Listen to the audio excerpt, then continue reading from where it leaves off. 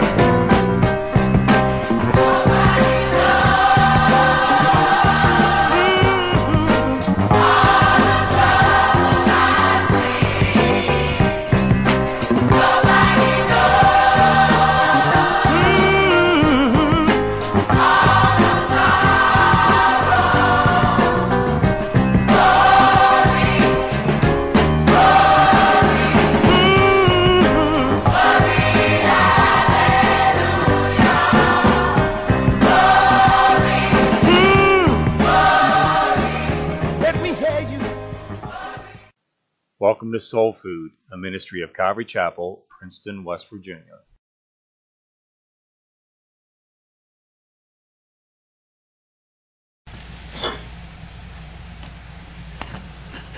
I heard a story about two brothers who were notorious sinners.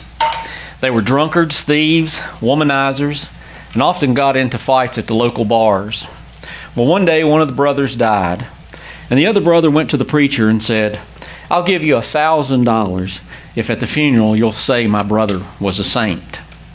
Well, the preacher agreed, and one day, on the day of the funeral, as it came, he stood before the few who were gathered and declared, "This man we're burying today was a liar, a thief, a drunkard, an adulterer, and a blasphemer.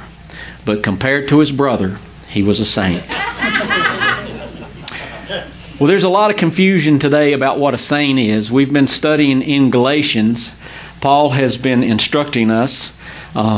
There were a group of folks called the Judaizers who had come in, and if Paul hadn't stepped in and been bold, what we know as Christianity may have just become a sect of Judaism. But Paul's been teaching the Galatians that we are saved by grace alone, plus nothing. We're saved by the works of Christ on the cross. And that is why the cross is so hated in the secular world. The cross is God's deliverance for us. And we are not saved by our works or performance. Paul had started several churches in this region of Galatia. It is what we would now call the northern part of present-day Turkey. But these Jewish believers had crept in, and they were teaching that believing in Jesus is okay, but to really be right with God and to be accepted by God, you have to keep the law. And specifically, they were teaching that everyone needed to be circumcised. Well, Paul had already presented, as we've discussed in these sermons, 4 different arguments which were amazing. Paul was an educated man, a wise man, and he would have made a great lawyer. He'd presented 4 arguments already that we have discussed in previous messages here. And today we're going to look at a 5th one, and we'll call this argument today the sentimental argument. "Brethren, I urge you to become like me, for I became like you." Well, what is the mission of the church? Is it to have lots of nice fellowships and retreats and build big synagogues? No, it isn't. The mission is to make disciples. In Matthew 28, verse 19, Jesus said, "Go therefore and teach all nations, baptizing them in the name of the Father, the Son, and of the Holy Ghost, teaching them to observe all things whatsoever I have commanded you. And lo, I am with you always, even unto the end of the world. Amen." Well, Paul here tells the Galatians to become like me, for I became like you. Now, what Paul is saying is that he has been a strict adherent to Jewish tradition. You remember Paul previously was a Pharisee of Pharisees. Paul obeyed all the Jewish laws, traditions, and rituals. But he's saying to these folks, hey, I gave all that up and I became like you. I became like a Gentile, and I Let all that stuff go. I'm not bound by that anymore. As a matter of fact, in 1 Corinthians chapter 9, Paul says this in verse 19 through 23. For though I am free from all men, I have made myself a servant to all, that I might win more. And to the Jews I became a Jew, that I might win the Jews. To those who are under the law, as under the law, that I might win those under the law. To those who are without the law, as without the law, not being without the law toward God, but under the law toward Christ, that I might win those who are without the law. To the weak I became weak, that I might win the weak. I have become all things to all men, that by all means I might save some. So the first point here that Paul is making, he says, I want you guys to become, I became like you so that you would become like me. The first point here is that effective Christians and effective churches need to be culturally flexible. Now you guys know, I know you know, and I have too, you've seen churches where they are just so rigid. You must dress like me, walk like me, talk like me, look like me. My uncle used to go to a church in Louisiana. You know how hot Louisiana is, you know. And they had a tradition, a culture there, that the men all wore long sleeve shirts in that heat. That was a cultural thing, and they were rigid about that. And you know churches that have these kind of little rigid rules that they have. Well, Christians need to be culturally flexible. If you'll ask any missionary, you'll find out they will tell you to be effective, you have to meet people where they are. You eat the foods they eat. You live in the situations they live in. And sometimes you wear the same clothing that they wear. So Paul says, I became like you, but I want you to become like me. The second point is that effective churches and Christians are transparent. Paul says, I want you to become like me. Now that might sound arrogant at first, and you wouldn't go home after church and go over to your neighbor's house and knock on the door and say, hey, listen up, Bubba. I want you to become like me. That probably wouldn't go well, would it? But Paul is saying, it's not an arrogant message. And he is saying, become free. Become spiritually free. Don't be tied down by rules and regulation and legalism. Because, you know, the problem with legalism is, when do you know you've done enough? When have you kept enough rules and regulations that you can feel comfortable? You see, it was all done on the cross. It was all done with Christ. The problem here is also division comes in when we practice legalism. You know, it's so much easier to have that legalistic viewpoint because the flesh likes it, for number one, because the flesh can take pride in, hey, well, I did this morning. I did my Bible study. I read. I prayed. I worked in the missions thing the other day. I helped feed the hungry. And, you know, every one of those you check off, the flesh just goes, where's the glory to Christ in that? But see, relationships are a little bit more messy. To stay in a relationship with Christ, it means you seek Him daily and you're accountable to the Holy Spirit inside you. And when He convicts you, you answer those convictions. But checking off boxes and being legalistic is really easy. You see, and the other thing about being legalistic, it causes division. You see, well, you know, I'm a little bit better Christian than that guy over there because, you know, I attend more services than he does. I've never missed. Or, well, you know, I know for a fact that I give more to the church than he does. So pretty soon that gets puffed up. And then there's a barrier and there's a division. His opinion doesn't matter that much to me because I know I'm a better Christian. You see how that works? The problem with legalism is that it can't provide holiness. There's only one way. It is through faith in what Christ did on the cross. Well, Paul goes into his sentimental argument here in this next verse where he says, you haven't injured me by taking in this false teaching. Now, on Paul's first missionary journey, he had been persecuted. But these believers had received him with great joy. Now, there's a lot of discussion about what disease Paul had. Some people think because he says that later on that they would pluck out their eyes, he had an eye problem. Others think that he had contracted malaria. Some think he was preaching in the coastal and swampy regions of Pamphylia prior to coming to Galatia, and that he moved to this mountain area for health reasons. So Paul says, you haven't injured me by this false teaching. So he moved to the mountainous areas for health reasons, but instead of going there just to recoup and recover and heal up, being the man that he was, Paul took that opportunity to preach the gospel of Christ to them and planted churches there.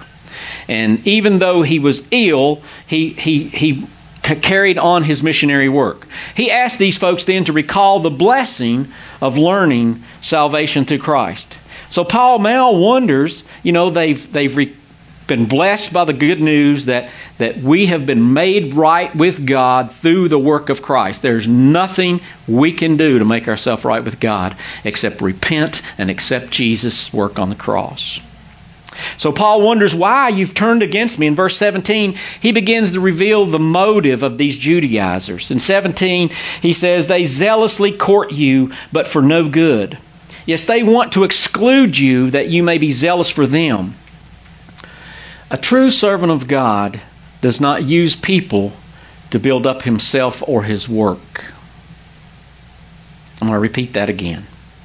A true servant of God does not use people to build up himself or his work. He ministers in love to help people know Christ better and glorify Him.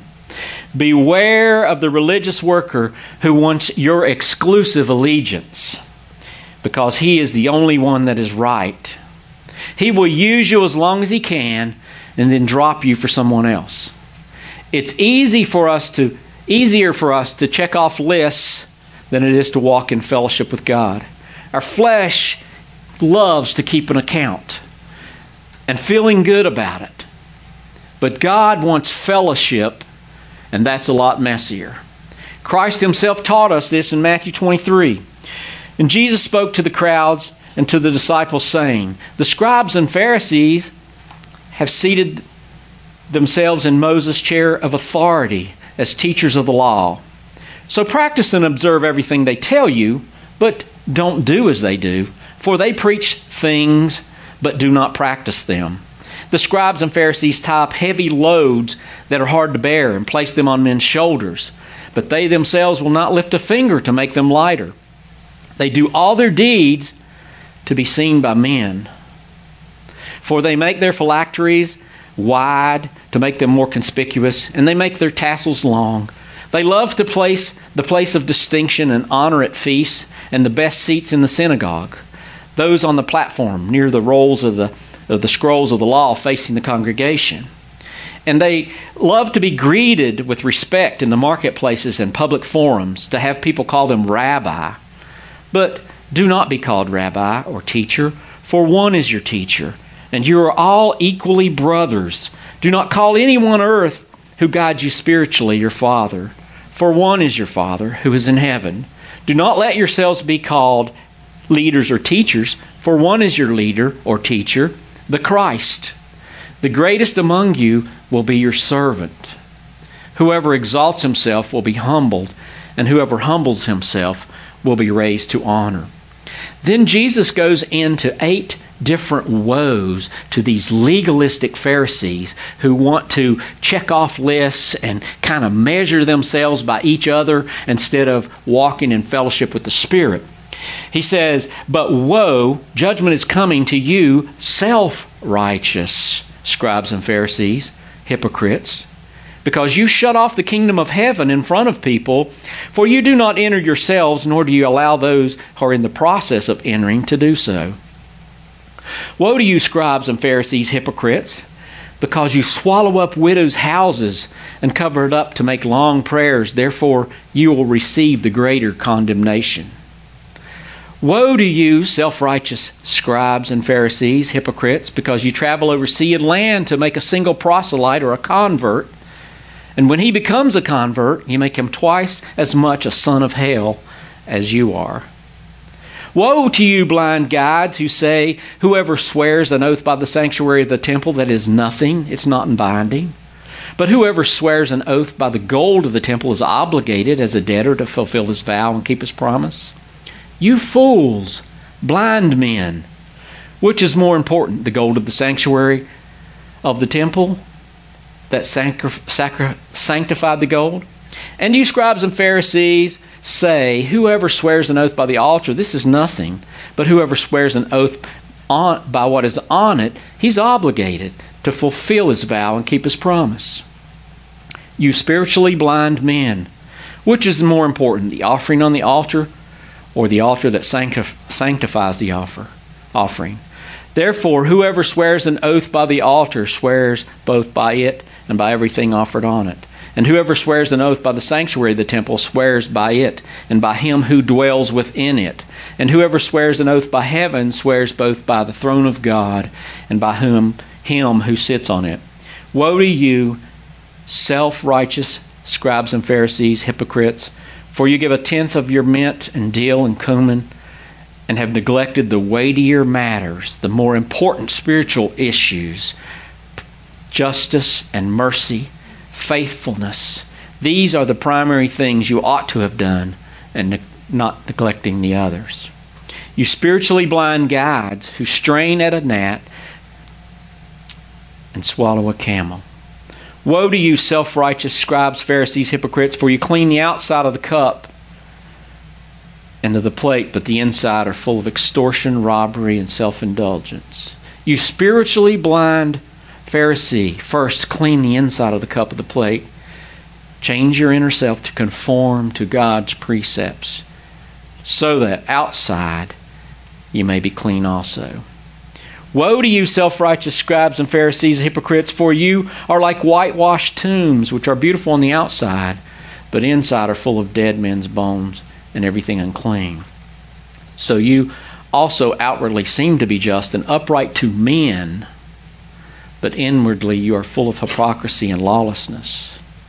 Woe to you, self-righteous scribes and Pharisees, hypocrites, for you build tombs for the prophets and decorate and adorn the monuments of the righteous. And you say, if we had been living in those days, in the days of our fathers, we would not have joined them in shedding the blood of the prophets. So you testify against yourselves that you are the descendants of those who murdered the prophets. Fill up then the allotted measure of the guilt of your father's sins. You serpents, you spawn of vipers, how can you escape the penalty of hell? Therefore take notice, I am sending you prophets and wise men, interpreters and scribes, educated in the Mosaic law and the teachings of the prophets. Some of them you will kill and even crucify, and some you will flog in your synagogues and pursue and persecute from city to city, so that on you will come the guilt of all the blood of the righteous shed on the earth. And he goes on. But the point is that legalism makes you look good on the outside, but Jesus pointed out in all of these woes that the inside wasn't fixed. Nothing had changed. There was still, he said, you're like a sepulcher full of dead men's bones. You look really great on the outside, but inside, the flesh is still in control. You have not been crucified to Christ. You have not surrendered yourself to Christ. The seeds of Christ's likeness are planted at the moment of conversion. Colossians 2:10 says we are made complete in Him. So this legalistic thing is contrary to what God wants for your life. Peter adds that believers have been granted all things that pertain to life and godliness in 2 Peter 1-3. If you are a Christian, the life of God dwells in your soul, and with it, all you need for heaven. The principle of eternal life is already in you, meaning you have to claim heaven as a present possession. It's not pie in the sky and the sweet by and by. It's now. We're living eternity if you have surrendered your heart to Christ. And your performance or lack of performance does not change your salvation. Your salvation is based on the cross, on what Christ suffered on the cross. Now, that doesn't give you a license to do whatever you want. That opens the door for you to be sensitive to the Holy Spirit. It opens the door for you to be obedient on a day-to-day, moment-by-moment walk with Christ. The life of God dwells in your soul, and all you need for heaven. You've already passed from death unto life. John 5:24 says, I assure you and most solemnly say to you, the person who hears my word, the person who heeds my message and believes and trusts in Him who sent me, possesses eternal life. That is, eternal life actually begins. The believer is transformed and does not come into judgment and condemnation, but has passed over from death to life. You are a new person. Whereas you were once enslaved to sin, you now have become a slave to righteousness. In Romans 6:18 through 23 says this, and having been set free from sin, you have become the slaves of righteousness, or conformity to God's will and purpose. Instead of receiving the wages of sin, which is death, you have received God's eternal gift of eternal life. You see, this thing is like an artesian well. If you have truly come to a place in your life where you said, Lord, I need you. I repent of my sin. I've been going this direction, and I see plainly that that's going to lead me to hell. That it brings heartache, sickness into my life. And you say, Lord, I don't want to go that way anymore. Forgive me of my sin. Come into my life. At that moment, you're eternally saved. Your salvation is sealed. You see, I think a reason so many Christians don't witness and testify is because they are beat down by their performance. Well, I just don't really measure up to brother so-and-so. I don't feel like, I know enough of the Bible. And so they don't witness. And I'm going to tell you, folks, it's urgent. The world is coming to an end. We are living in the last days. And if it's ever a time for the church to get off its blessed assurance and talk about Jesus, it's today. It is time for us to not be beat up by the lies of Satan. If you've accepted Jesus, repented of your sins, and asking Him into your life, you are saved. Stop struggling with that and move on. Walk in obedience day to day by what Jesus is asking you to do. And when He asks you, hey, speak to that person, speak. Be bold. Because the days are short. I told Jeannie the other day I was tempted to put a post on Facebook, and she scolded me and said, don't you do that. I said I was going to put on there, you don't have to go to the circus to see the freak show anymore. All you got to do is go through a fast food restaurant drive-through. Now, I don't mean that harshly, but I go through the fast food restaurant the other day, and there was this little girl, and it broke my heart. She had 4 things pierced in her lip here. She had a thing through her nose here, a thing through the top of her nose here. She had 2 or 3 things in the top of her eyebrows, things poking out her cheeks. And you know what I see when I see that? I see the devil laughing. He's making a mockery of the creation of God. He's trying to destroy the image of God in people today. That's what all this transgender stuff is about. I'll just be bold and say it to you. There's 2 sexes, male and female. Amen. God created the foundation of civilization with those 2 sexes in a thing called marriage between a man and a woman. Not Adam and Steve, it was Adam and Eve. That's the foundation of civilization.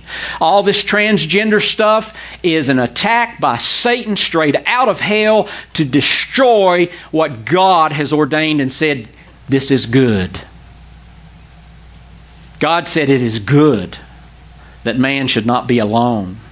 And so He created woman. And that man and that woman is the foundation of God's empire. And Satan is out to destroy it. And how is he going to do that? Through all this transgender idiocy. That's why people are destroying their looks with all this weird stuff. Can you imagine? It just breaks my heart, the lost condition of people. That they are so in pain and misery that they do that to themselves. There's a reason for that. They're crying out for truth. And we are so afraid, we hide our little candle under the bushel, like Jesus said. They need hope. They need love. You know, that's the other thing about legalism. You feel the pride puffs you up because I've checked off all the boxes. You know, I've done this and that. And so then when the drug addict or the homeless or the kid that's doing all that weird stuff to themselves comes by, well, you just kind of walk away, you know, instead of saying, hey, do you know Jesus loves you? That Christ died for you?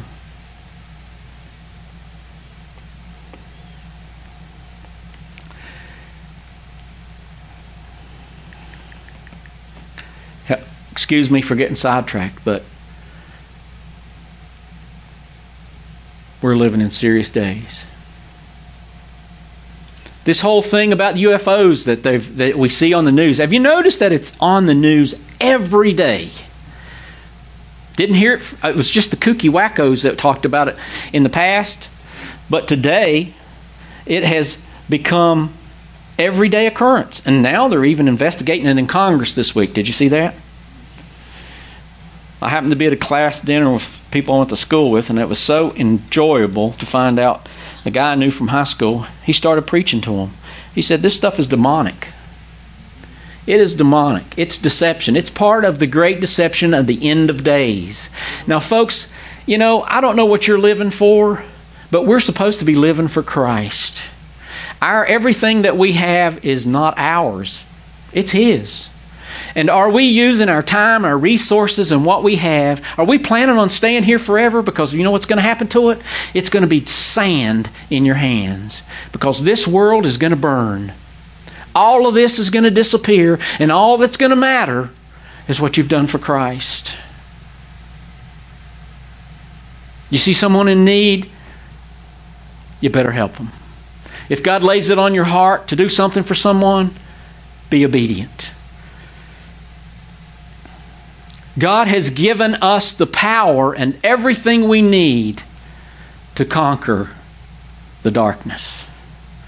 But when we look at the world today, you know, the Scriptures taught us, we went through our study in Thessalonians, there would be a great falling away. The church is afraid to peep out of their bunker. But the lesbians and the transgender and the wackos, they're not. You have the truth of the gospel.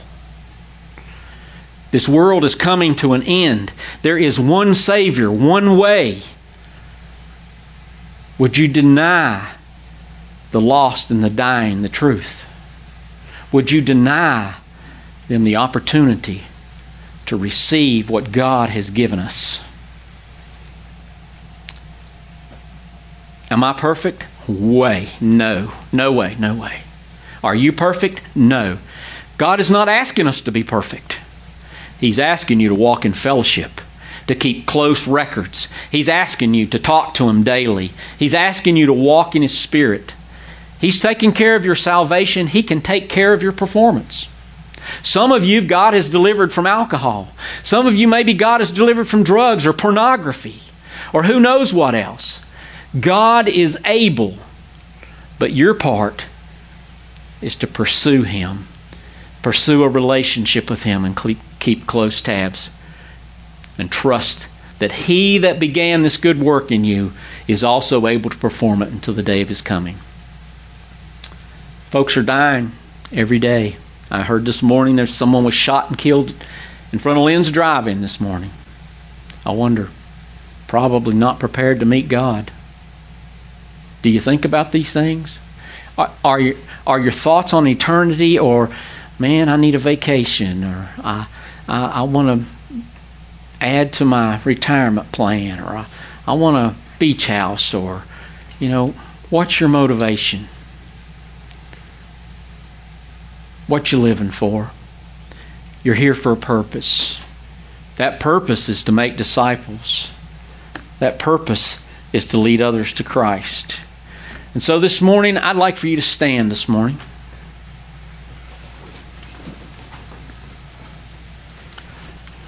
I'm going to ask you to bow your head and close your eyes.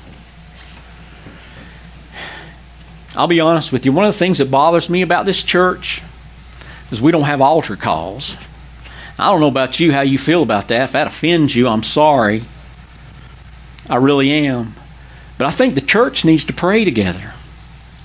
I think the church needs to call on God together. And I'm going to ask you this morning, if you feel like it, if you just come up here and stand up front, we'll just make a circle and hold hands and pray. Maybe you got lost loved ones that need to be saved because the door is closing. Maybe you got family that's sick that need a touch. Maybe you've got issues that you're struggling with that you just need a little prayer. Is there anybody feels like that this morning? I'd like for you to feel free to come up here and stand, and we'll pray.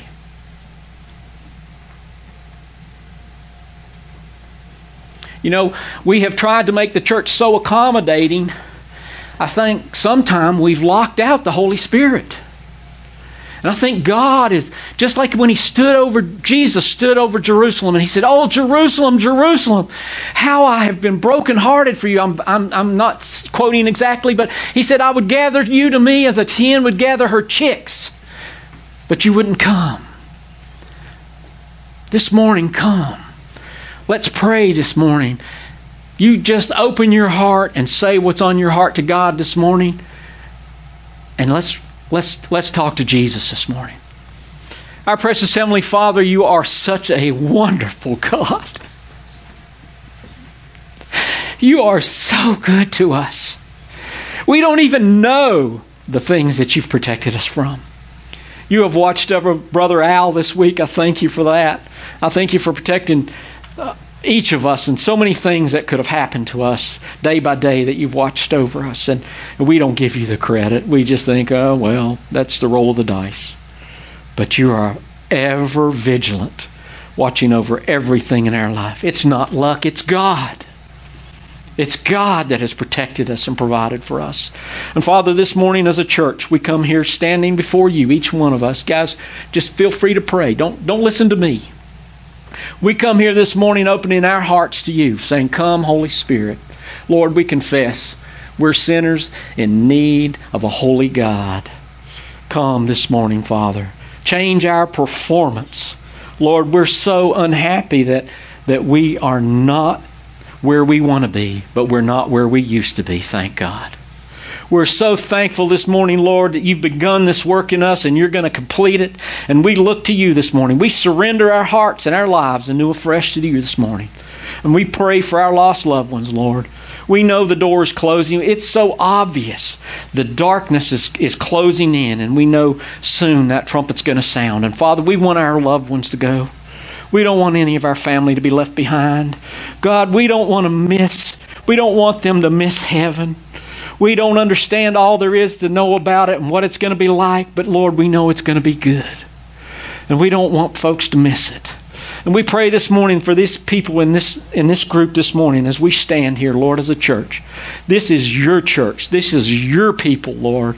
Minister to us this morning. Touch us. Deliver us from those besetting sins. Maybe it's, I don't know, whatever it is, foul language or pornography or any addiction, Lord. Deliver us this morning. Father, produce the fruit of the Holy Spirit in us.